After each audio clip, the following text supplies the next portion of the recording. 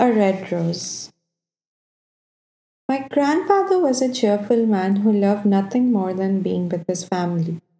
When I was little, he would drive over bringing along rasgullas and peras for my sister and me. After eating the goodies, the three of us would walk to the nearby bookstore where my sister would buy the latest Nancy Drew adventure. I loved reading Archie comics, but was forced to pick up short illustrated volumes of Ramayana as per Grandpa's wishes. I have come to love and treasure these books since. Grandpa taught me the value of hard work and the importance of trying one's best. Those who try never fail, he used to say. He was always positive about life and he never uttered a harsh word. In fact, he was quite the opposite of my grandmother, who was always unhappy and made people around her feel the same way too. 10 years ago, Grandpa started to lose his memory. At first, we ignored it as a common age related phenomenon, but soon the problem grew worse. He would go out on some work and forget the way home. He would ask the same question over and over. He would even ask about his father, who had been dead for years. Where is he? He was here a few minutes ago. Still, we fail to recognize the gravity of it all. Like most families, we were caught up in our own lives.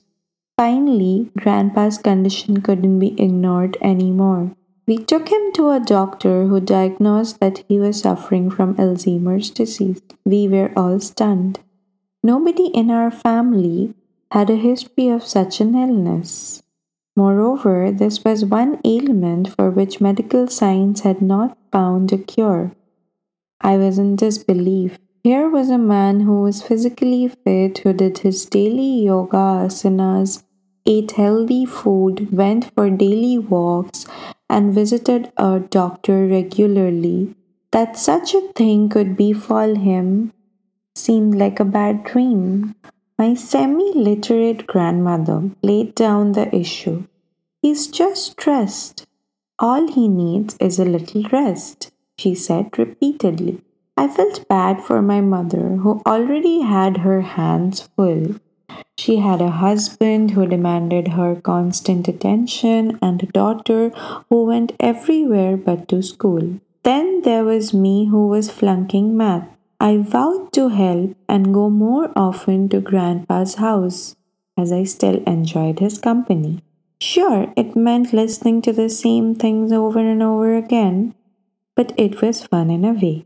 He would speak about his college days in Lahore, his friends there, the house he grew up in, and his neighbors, among whom he proudly included the Bollywood star Devanand. My grandmother, however, refused to adjust. She fought with Grandpa and criticized him in the presence of others. There were numerous instances when Grandpa and I would be sitting together and she would walk in and say to me, "Why don't you take him to a resort? Fresh air will cure his problem. All he does is sit here all day like a zombie." Naturally, Grandpa got upset sometimes. He would walk away silently into his bedroom while I protested and tried to reason with Granny. I requested her to deal with the problem placidly. After all, things could have been a lot worse. It could have been cancer or some kind of paralysis. We needed to remember the silver lining and thank the Lord. A few weeks later, my mother received a telephone call. Something terribly had happened. She said, "We rushed over to my grandparents' house in South Mumbai and found my grandmother sitting on the sofa and sobbing, holding her injured foot. Grandpa had attacked her," she said. "Bouts of violence are common amongst Alzheimer's patients, and this was our first experience with it. Something drastic had to be done, so we approached various old age homes, but were turned down because they did not admit people with unsound mental health. Sadly, there was no institution in Mumbai that would care for a patient with this kind of illness. After a lot of deliberation, my parents decided that Grandpa and Granny would have to move closer to us. We had rented out the first floor of our house, but now it was time for them to move into it. This would save us the trouble of traveling to South Mumbai from the suburbs every day, and monitoring and caring for them would become easier too. But Granny didn't want to move. She had lived in her house for most of her life. She didn't want to leave her prized rose garden behind. To be fair, the garden really was spectacular. It had the sweetest smelling roses one could ever find, yellow, white, and my personal favorite, red. Ever since I was a young boy, I had wanted to pluck a few and take them home. But alas, every time I tried to, I was caught and given earful. So we assured Granny that the garden would be tended to. But then she brought up a new issue, the all important kitty party, a gathering of women her age that she absolutely had to go to once a week. I volunteered to take care of Grandpa in her absence. On those days, finally, after a dozen more excuses, all of which were shot down, she agreed. Within a few days, they had moved in with us. Nobody slept that first night after they arrived. Everyone stayed alert and kept their phones close. When mother went downstairs with the morning tea the next day, she was greeted by a tired looking granny and a very chirpy grandpa. Good heavens, you look terrible, my mother said to Granny. That's because I haven't slept a wink, came Granny's response. She had that look, the look a bull mastiff has when someone has taken its bone away. Your father kept me up all night. He was in the kitchen looking for food and dropped the utensils in the process. When I ran to see what had happened and protested, he threatened to slap me. Oh my God, said mother, her eyes and mouth wide open. Then he walked away and probably slept. Later, I woke up again and I felt something sitting on top of me. Granny continued. Was it the cat? No, it was your father. He mistook me for a cushion. Mother suddenly noticed yellow stained clothes in the corner. What are those? She asked. He has peed in his pajamas and soaked them. Mother buried his face in her palms and then threw her hands up in the air helplessly. 3 more days went by in a similar fashion. On the fourth day, we saw some improvement with Grandpa sleeping soundly throughout the night. Unfortunately, Granny had lost her patience by then. She packed her bags, ready to move back to her house in southern Mumbai. We tried convincing her, but to no avail. She left anyway. As the days went by, my involvement with Grandpa grew. I gave up cricket with friends in the evenings to take him out. We would hold hands and stroll around the building. It was sad that he was turning into a kid again, but we were both on the same page now. At the end of the walk, we routinely bit into our customary kulfis and smiled at each other. Months later, there was another ill fated incident. Granny was traveling to Kandala to visit her sister, and my parents were out of town too.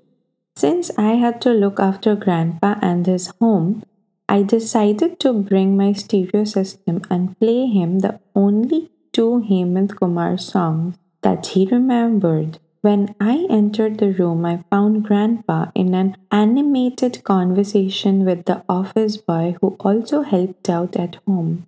The boy knew my grandfather's condition, but after answering repeated questions about long dead erstwhile business associates, he had reached his limit.